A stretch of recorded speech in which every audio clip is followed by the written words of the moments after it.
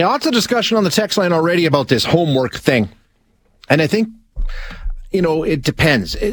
Maybe it's circumstantial. We'll speak to the expert in a second, but here's a good one. Doug says, I recently retired after teaching high school math for 31 years. My experience found that developing math skills was like any other skill. It requires repetition and practice. That cannot be facilitated only in the classroom. And I think that makes really good sense to me, Doug.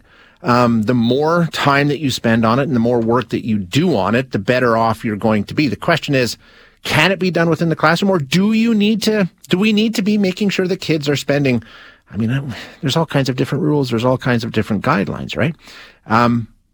It's an age-old question. Let's find out. We're going to chat with Dr. Jacqueline Layton, who's a professor in the Faculty of Education and Educational Psychology Department at the University of Alberta. Doctor, thank you so much for your time. I appreciate you joining us. Good morning. Thank you for having me on. It is an age-old question, and I'm wondering if it's even a yes or no. Is homework a good thing? Can you possibly say, yes, it is a good thing, or no, it's not a good thing, or is there a lot of gray area there? Well, there's always a gray area, but I would argue that based on the research, there is more good coming from doing homework than not. Okay. What are you seeing in the research? What are they telling? What are the pros to having a kid doing homework? Well, it actually is different depending on whether you're looking at elementary school children versus junior high and high school kids. So there was a really good meta-analytic study done in 2006 looking at a whole bunch of different studies between doing homework, looking at the relationship between actually doing homework and academic performance. And what these researchers found is that the relationship, the association between homework time and academic performance was actually quite weak at the elementary school grades, but stronger in the secondary school grades. But the thing is that even when kids at the elementary school grades are doing homework, they may not necessarily be performing better in terms of measured grades in classroom tests, but they're learning a lot of really important skills, such as personal responsibility, time management, study habits, etc. That seems to make sense in terms of, like you say, the study habits are going to be better developed as a kid gets older. Their ability to self-direct is going to be better as they get older. So it makes sense to me that as you get into older grades, junior high and high school, the benefits of working at home are going to be far better than they would be in a grade school kid.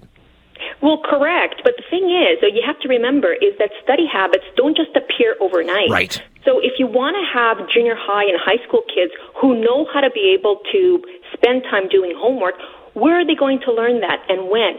So at the elementary school grades, even doing 10 minutes, 20 minutes of homework a night can help students understand that they have to make priority for school. They want to think about school. They want to be able to begin to identify the things that they are understanding, not understanding, and actually spend some special time just focusing in on school. That helps them develop those good habits that then in junior high and high school will lead to the good grades. So is it, I know in some cases the recommendation has been, even if you don't have an assignment to finish or an essay to write or whatever the case may be, sit down and review. Is it something like building a routine and building a habit around doing some kind of homework? Is that important in a younger kid? Absolutely. So building routines is essentially structure. Kids do really well with structure. Structure is what allows us to do things even when we don't want to do it. And so when you begin to teach children as young as kindergarten and grade 1, grade 2, to spend time after dinner, even 10 minutes reviewing what they've done, reading so important in the elementary school grades, and actually just spending time on school, it actually helps the child learn that association between what is going on in school and how that can continue in the home. Makes good sense to me. Hey, I wanted to ask you, I was reading some of your background, and I know you've done a lot of work on this, and it's interesting. And one of my kids dealt with this. A straight A student, knocked it out of the park every single year, but had horrible anxiety around testing. It drove her nuts, made her crazy. That test anxiety, is that something that I know you've worked on? Is that something you see a lot of? Yeah, and especially with very high-achieving students, because they understand that performance matters, right? So they're willing to put in the time and do the hard work to score straight A's on tests. But let's be honest, things get more difficult because you want to challenge yourself a lot more. So when kids are performing really well, they need to be pushing those limits. And for kids who tend to be, they are pushing the on perfectionist behavior, which can be actually a negative, and parents need to really look out for that.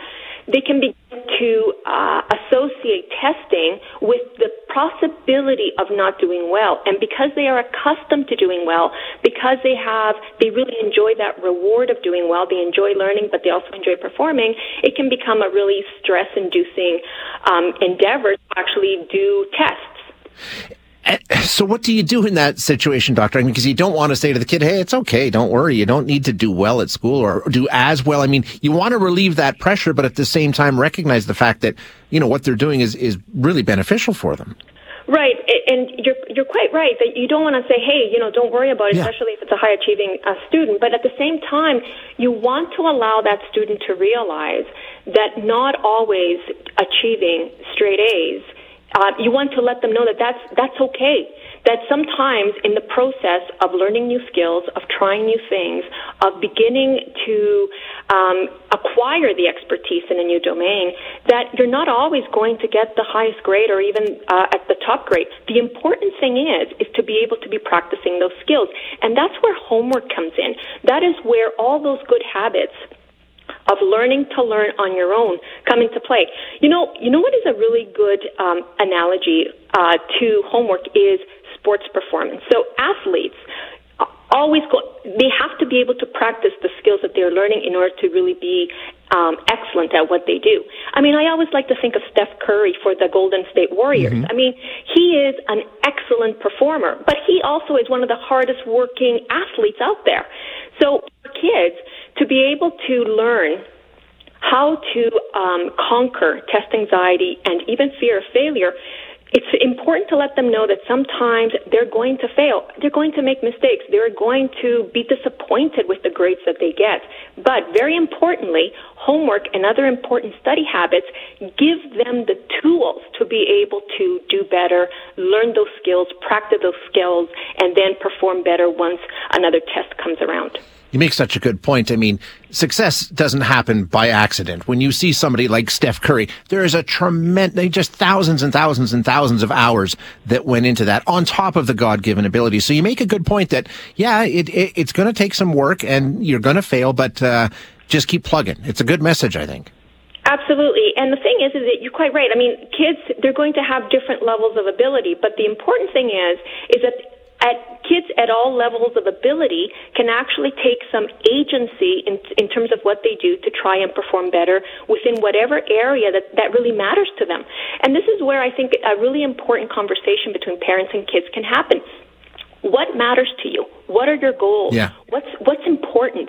Because we need to devote time to things that are important, and we also need to be honest about the things that are not important. And if parents aren't prioritizing academics for kids, well, kids are going to internalize that as well. So these are conversations that are not just about children, it's about children and parents. Yeah, absolutely. Great discussion. Doctor, thank you so much for your time.